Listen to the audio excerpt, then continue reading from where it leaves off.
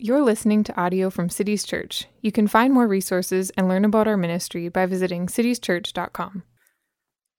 Well, good morning, Cities Church, and Merry Christmas to you all. I tell you, maybe only second to Easter, I think the Sunday after Christmas is the best looking Sunday at Cities Church, as everyone is sporting all their new Christmas attire. But I am especially grateful to be here and to be behind this pulpit today, because as Pastor Jonathan mentioned in the welcome, this is very likely the last opportunity that I will have to preach here, at least as one of your pastors.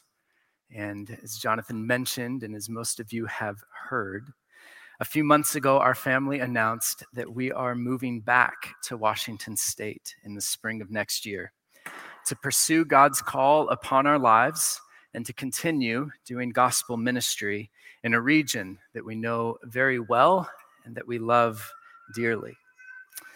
We are excited and we are eager for what God has in store. That is very true. And yet, as our time here is quickly dwindling away, the aches and sorrows that we feel in having to say goodbye to this place, and more importantly, to you, our church, those sorrows have been growing exponentially. We love you, Cities Church. I love you, Cities Church, and it has been the privilege of a lifetime to be a pastor here. And God has been so very, very kind to my family and I in our time here. So as always, but especially today, I feel an immense privilege to step into this pulpit again and to open the very word of God with you all. Now, a quick note on this morning's message, especially for those who are newer to Cities. We love preaching through whole books of the Bible here. And this year alone, we have had the joy of going through the book of Exodus and several Psalms. And then just this last week, we finished up our fall series of preaching through 2 Timothy and Titus.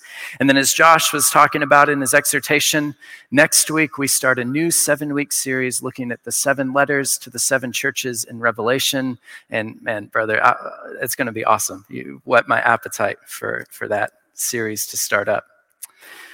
That means that I have the happy privilege this Sunday of preaching a standalone sermon, which may sound easier than having an assigned passage, but personally, I find these one-off messages far more challenging because, one, the Bible's a huge book, and if you haven't noticed, it is filled with a lot of awesome passages that you get to go to. It's hard to just choose one.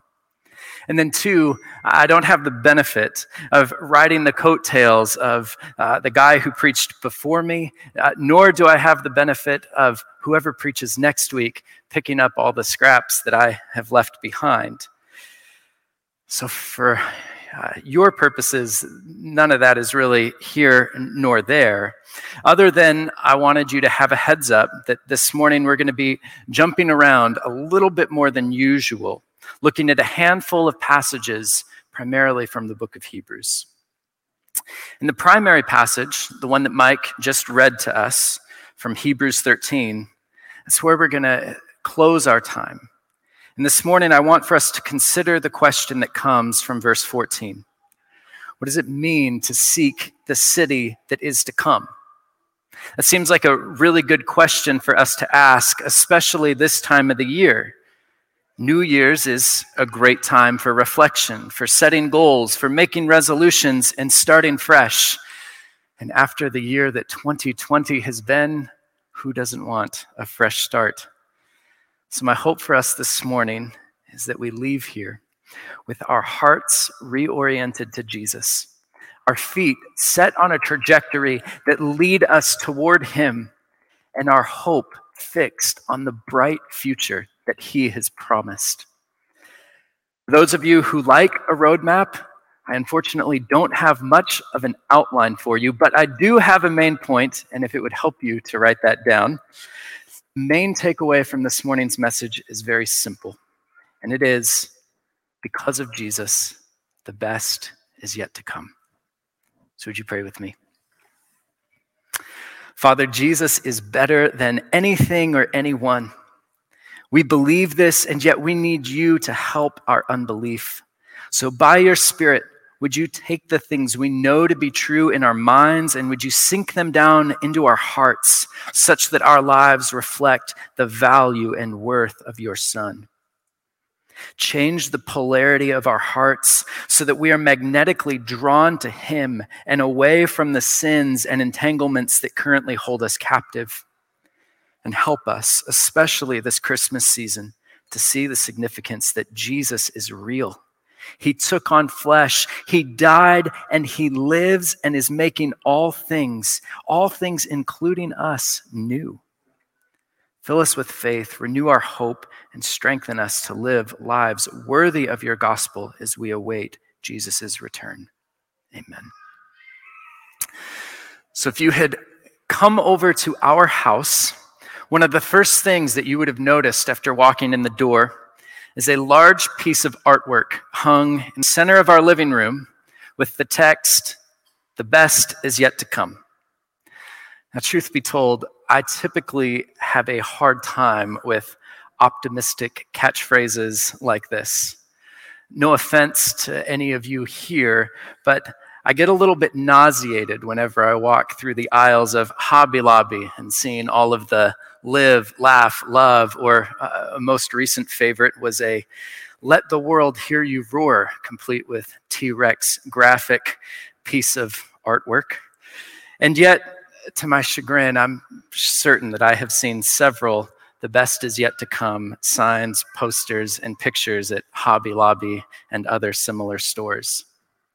But in my defense, ours was custom ordered, and it was handmade for us because, trite as that little saying may first appear, it has come to mean something very profound for our family.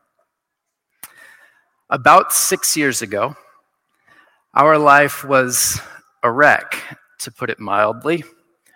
Now, don't get me wrong, in some regards, those were the most exciting days of our lives. We had just welcomed our first child, Judah.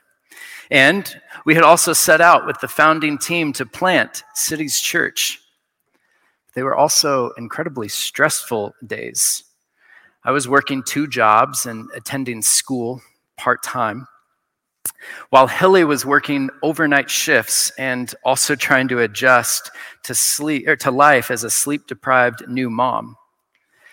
We functioned like ships in the night, rarely seeing each other. We were perpetually exhausted and communicating very poorly. We existed in survival mode for about a year until things finally let up and we were able to make the necessary changes to sync up our schedules and get more time together. And it was then, in the wake of that storm, that we had come to realize how much damage the previous year had done. We had changed so much, not only in becoming parents, but also living for so many months on opposite schedules that in ways it really felt like we just didn't know each other anymore. And getting to know each other again, to rebuild the relationship that we once had, well, at the time it seemed like an insurmountable challenge. I remember several conversations where we would be driving in the car, or we were out on a date, and we would play back the tapes, rewinding through the history of our relationship, reliving the glory days of our dating, engagement, or our first year of marriage together. And then in exasperation, we would look at one another and we would say, how in the world are we ever going to get back to the way things were then? We began to succumb to the lie that the best days of our marriage and perhaps even our lives were behind us, and that our new task was either to miraculously recapture some of the magic from the past, which seemed unlikely, or to try and cope and make it work as best as possible going forward. A pretty defeating spot for us to land. I'll come back to the story later and share kind of how it ends. But first, let's pause here because as humans, I think we're all kind of like this. We tend to romanticize the past, viewing the best of times as being in the rear view. We hear it in common cultural catchphrases like, in the good old days, or, well, back in my day, or the now classic, make America, or anything else for that matter, great again.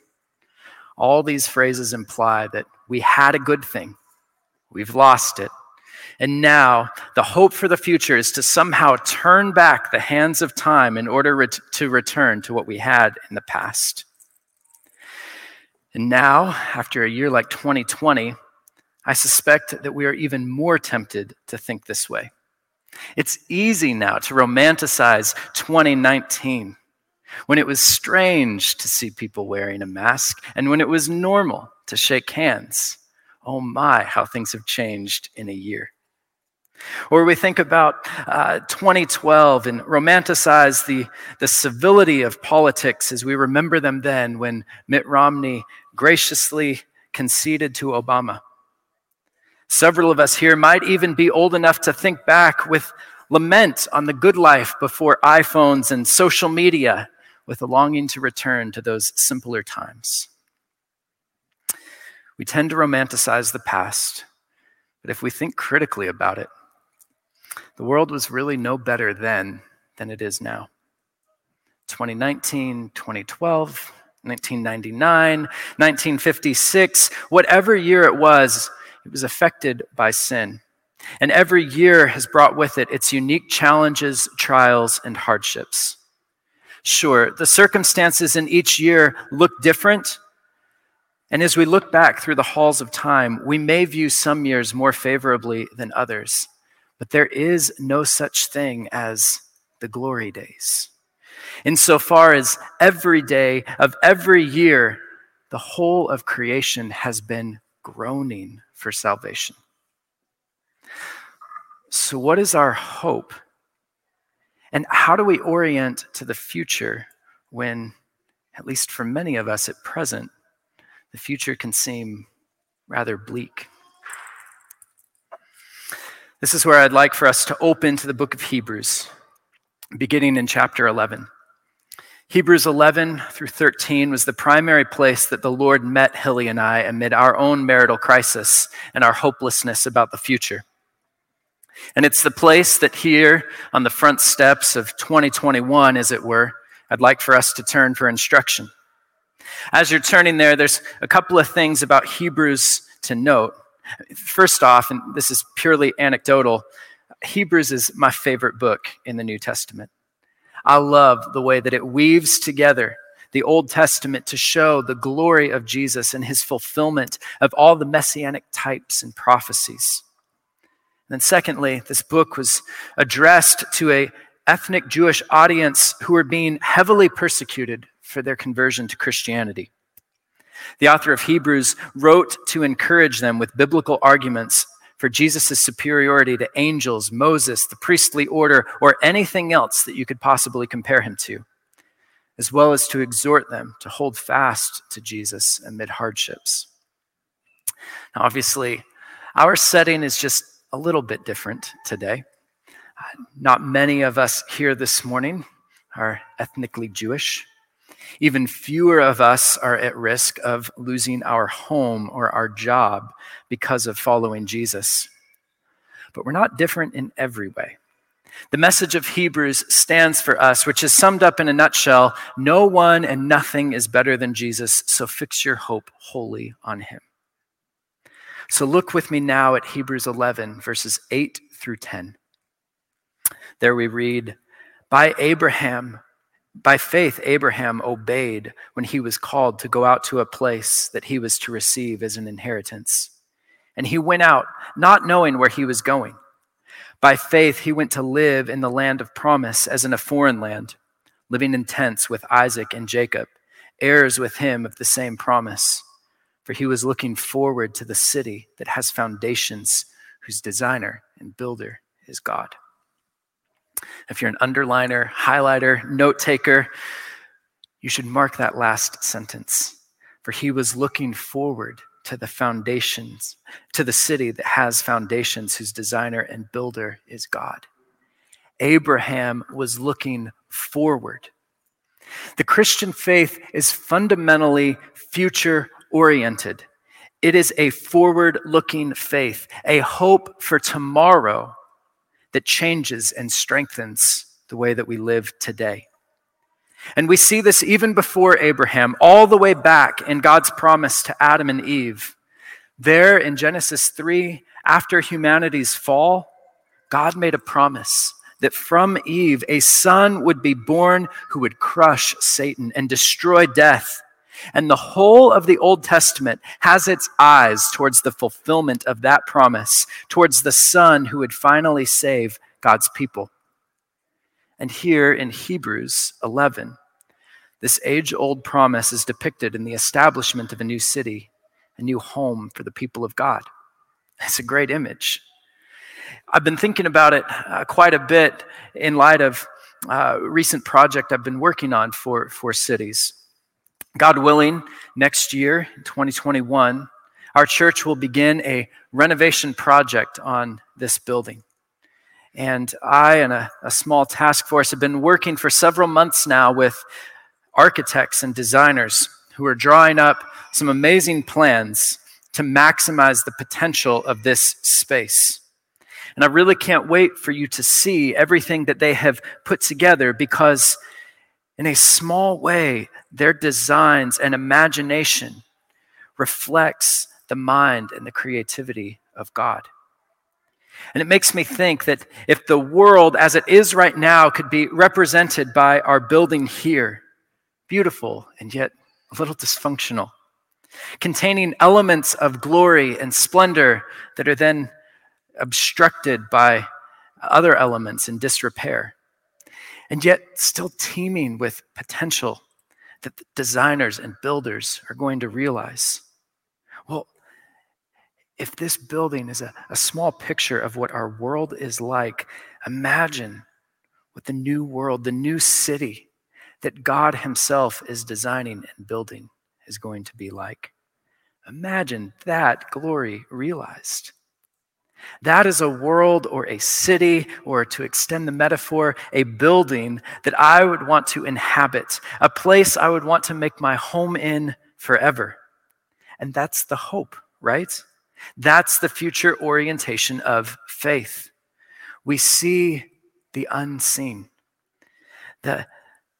what is not yet fully realized.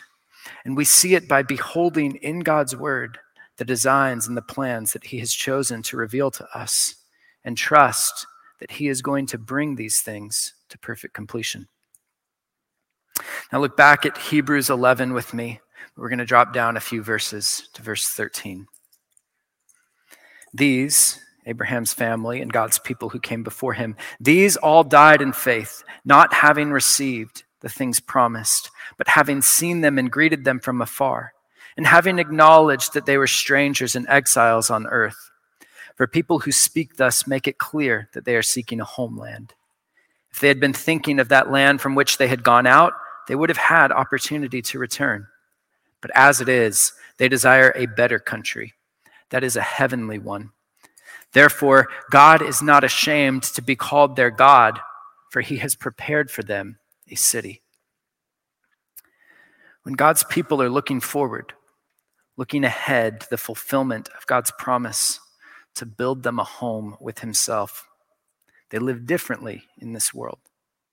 These saints of old saw themselves as strangers and exiles on the earth. They had no homeland, no hometown. They were not at home here. And consider that with me. I mean, especially given how we are wired as humans, I think that it could be said almost more than anything, what we really want is just to be at home. And that's why songs like "I'll Be Home for Christmas" resonate generation after generation, right? We all want a place to belong, a place where we're accepted and loved, where we're comfortable and at rest. Home is that place of peace, security, safety, and delight. And yet, none of us can find a true, lasting home in this world. We're all looking for that place of perfect peace and belonging and love, but it just doesn't seem to exist. Not here, anyways. Not yet. And that's because we're made to be at home with the triune God. We are made to feel the proud delight that our Heavenly Father takes in us as His children. We are built to forever enjoy the brilliance of Jesus, our Savior, and to be overflowing with the love and power of the Holy Spirit. But here, our demonic accuser fills us with doubts about the depths of our Heavenly Father's love. Here, we get distracted by lesser glories and are therefore unsatisfied by the greatness of Jesus. Here, our loves are dulled as our flesh and spirit go to war against one another in competing desires. Not to mention, as 2020 has so aptly reminded us, even the best things here are not guaranteed, or they don't last. Parents die. Pregnancies miscarry. Spouses walk out. Trusted leaders fail. Communities divide. Economies crash. This world and every possible home that it offers proves to be, at best, fragile and temporary, which is why we need a better country, a heavenly one, a home that is secure, that, as one man said, a home where thieves cannot break in and steal, where moth nor rust can destroy. That's the kind of home we need. Amen. So all of us are longing for home. And because of our family origins in Eden, we intuitively keep looking behind, looking to the past to find that home that we long for. But the message of the Bible is that our home is not buried somewhere deep in our past, but that it is being built, currently being built by God, who Himself will bring us there. Okay, so flashback for a moment with me to the story that I was sharing about Hilly and I. I left off with the two of us feeling hopeless about our future, caught in a feedback loop of our felt needs and desires for comfort, frustrated that our circumstances had changed and responsibilities grown such that we no longer enjoyed the relationship as we once had. Stuck in the present, wishing for an opportunity to return to how things were in our past and blind to what God was building for the future. Then it was through these passages that God started to open our eyes and lift our heads. We began to see Him, ourselves, and our lives for what they were in light of God's promises. The future orientation of faith changed our perspective such that we began to see that because we had this new city, this heavenly home to look forward to, well, if we're looking forward to that, then our best days must be ahead of us, not behind us. Hence, our custom living room artwork. The best is yet to come. And this hope, this infusion of light and beauty into our future, well, it began to change the way that we lived in the present. And there's more to be said here. You see, it's not lost on me that all of the talk of this new city and a heavenly home, that can feel really abstract and becomes really easy to over-spiritualize. But in case any of us forgotten, we are embodied creatures with flesh and blood. We are not abstractions or ideas. We live in a physical, tangible world. And because we struggle to hold the spiritual domain and the physical domain together in tension with one another, we often tend to fall off on one side or the other. Either we downplay the significance of the physical, viewing it as a corrupting hindrance that keeps us from the pure spiritual things that God has called us to, or we minimize the spiritual, forgetting about all the worlds and realms beyond our own, and we prioritize almost exclusively what we can see and touch here and now. But Jesus defies both of these pitfalls and the false assumptions about reality. And there's two places I want for us to go to see this. One is Hebrews 13, but where I want us to go first is Hebrews 2 and the good news of Christmas.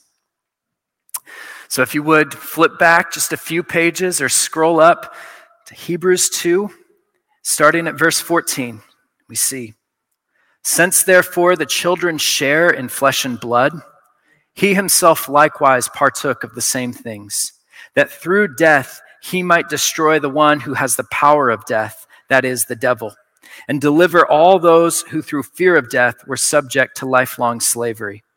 For surely it is not angels he helps, but he helps the offspring of Abraham. Therefore, he had to be made like his brothers in every respect, so that he might become a merciful and faithful high priest in service of God, to make propitiation for the sins of the people. For because he himself has suffered when tempted, he is able to help those who are being tempted." Jesus, the eternal Son of God, took on flesh and blood and lived among us.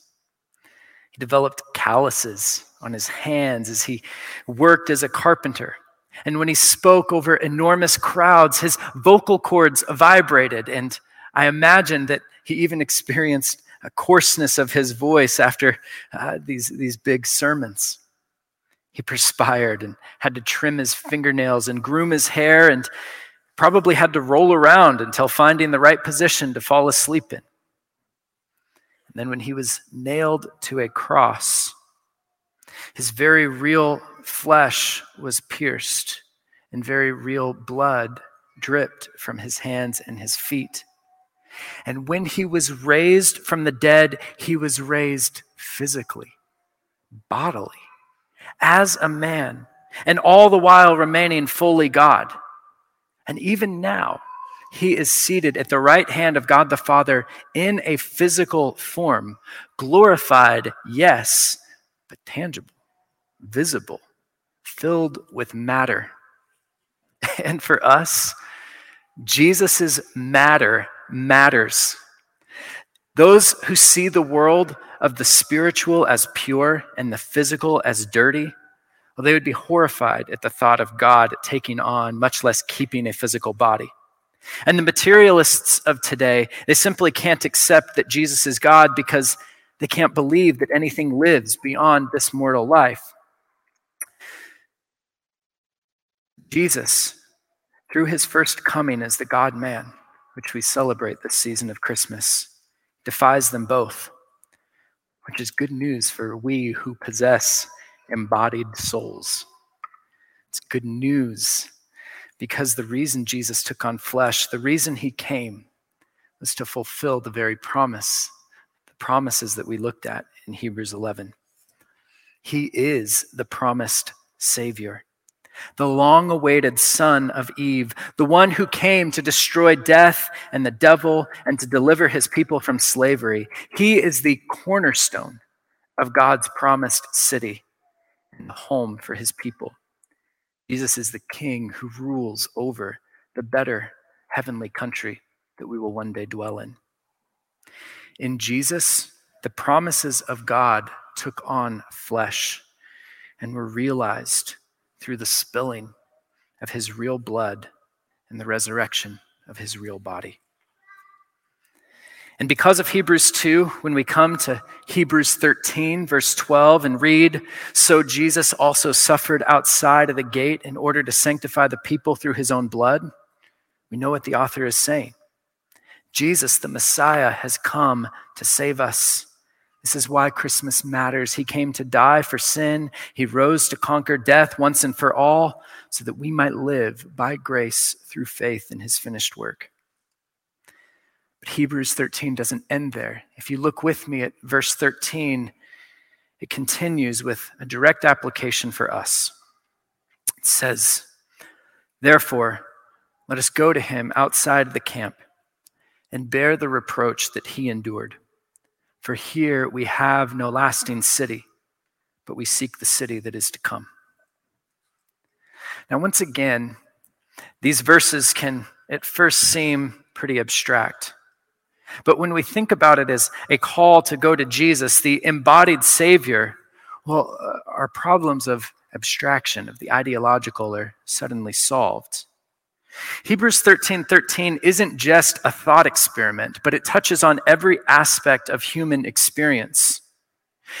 Consider this exhortation from the perspective of a first-century Jew who has just become a Christian. Going outside of the camp refers to the book of Leviticus and its instructions for sacrifices, uncleanliness, and sin. Sacrifices for sin were to be burned outside of the camp, away from the dwelling of the Jewish community. Lepers were to remain outside of the camp so as to maintain the purity of the people. And Leviticus 24 describes how a blasphemer was to be stoned outside of the camp for his sin. Now, Jesus, who was accused of blasphemy by the first century Jewish leaders, was taken outside of the camp to the hill called Golgotha. And that's where he was hung to die a sinner's death.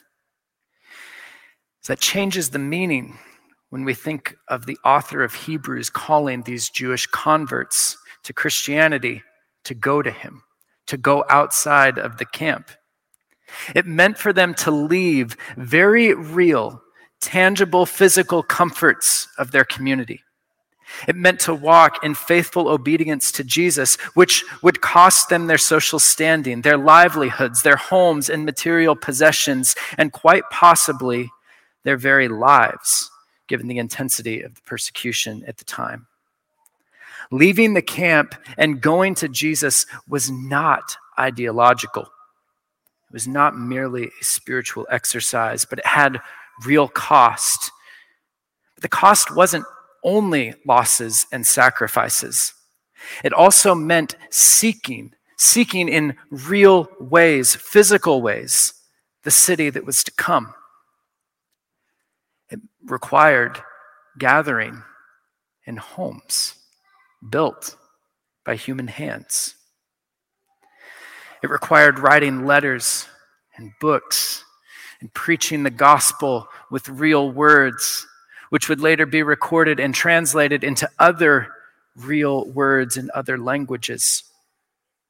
It meant working everyday jobs, contributing to society, building new businesses. Seeking the city that is to come meant planting churches, mentoring and discipling young believers, standing up to politicians, getting married and having children, fighting just wars as necessary, starting hospitals, forming educational institutions, and advancing technologies that would help spread the gospel message and further realize the city that is to come.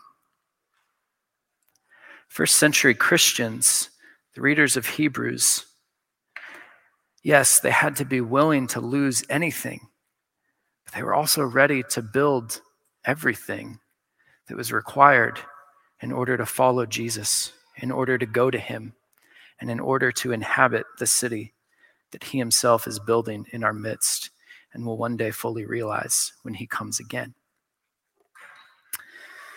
There were people who prayed as Jesus taught them, "Father, let your kingdom come and your will be done here in our home, on our street, in our neighborhood, in our city, and throughout the earth as it is in heaven."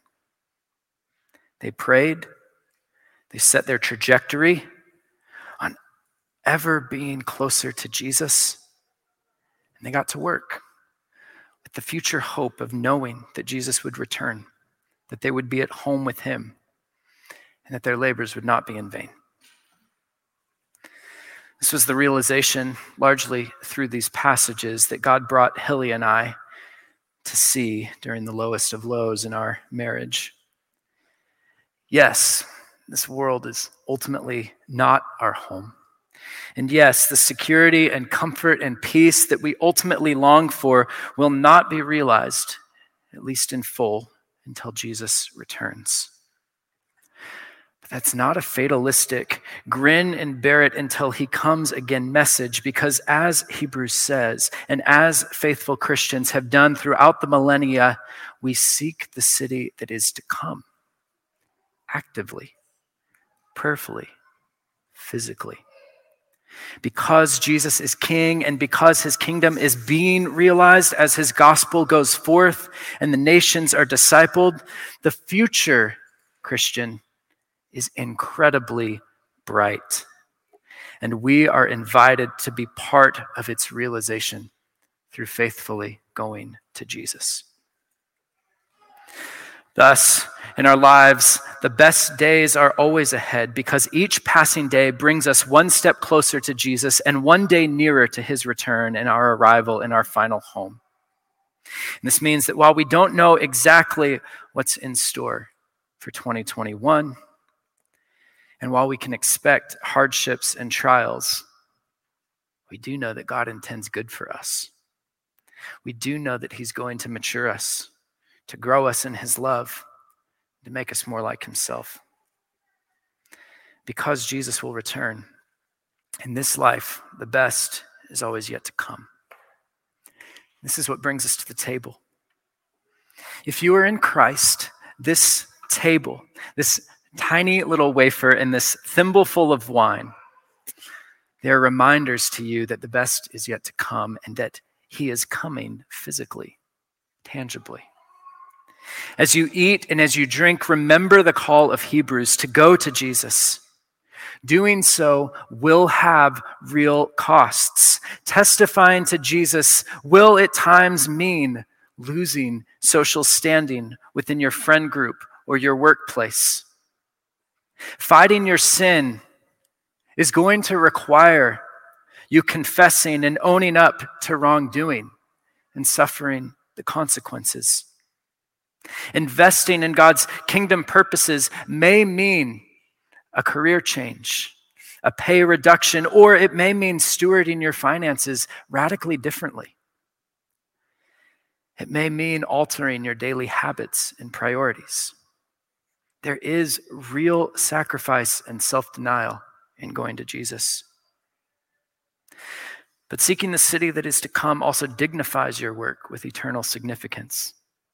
I was thinking about friends in my community group, and if you're an electrician, you get to wire houses with work ethic that testifies to the ethics of the eternal city.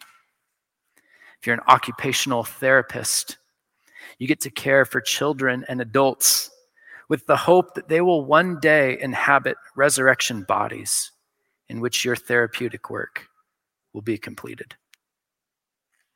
As a developer, you can create apps and websites that show off the creativity and the ease of use and help spread the message of this heavenly city. Mothers perhaps have the most important job in this room as you get to raise your sons to fight for righteousness and your daughters to adorn the coming city of God as they glorify God with their good works done in Jesus' name. All these things and more you do because Jesus is faithful. And as you go to him, he is using you to build his city, the home that here we experience in part, but will one day enjoy in full when Jesus returns. So though 2020 has been a dark year, the hope of 2021 is not to go back to life as it was in 2019 or any other time in the past. Rather, the hope for 2021 is as bright as Jesus' own face as we look to him and pray for his kingdom to come and his will to be done in and through us. So now, as the band and as the pastoral team come up and prepare to serve communion, I'll mention that this table is prepared for the members of Cities Church. But if you have fixed your hope in Jesus as your Lord and Savior and are longing for his return, then we invite you to eat with us. If you have not yet trusted in Jesus for salvation, today he welcomes you to call upon him, to place your hope now and forever in him alone. But if that's not you, we would ask that you would refrain from partaking in the elements. And we want you to know that we're glad you're here, and we would love to connect with you after the service. His body is the true bread. His blood is the true drink. If you just hold out your hand like this, we'll drop the cup into your hand. Let us serve you.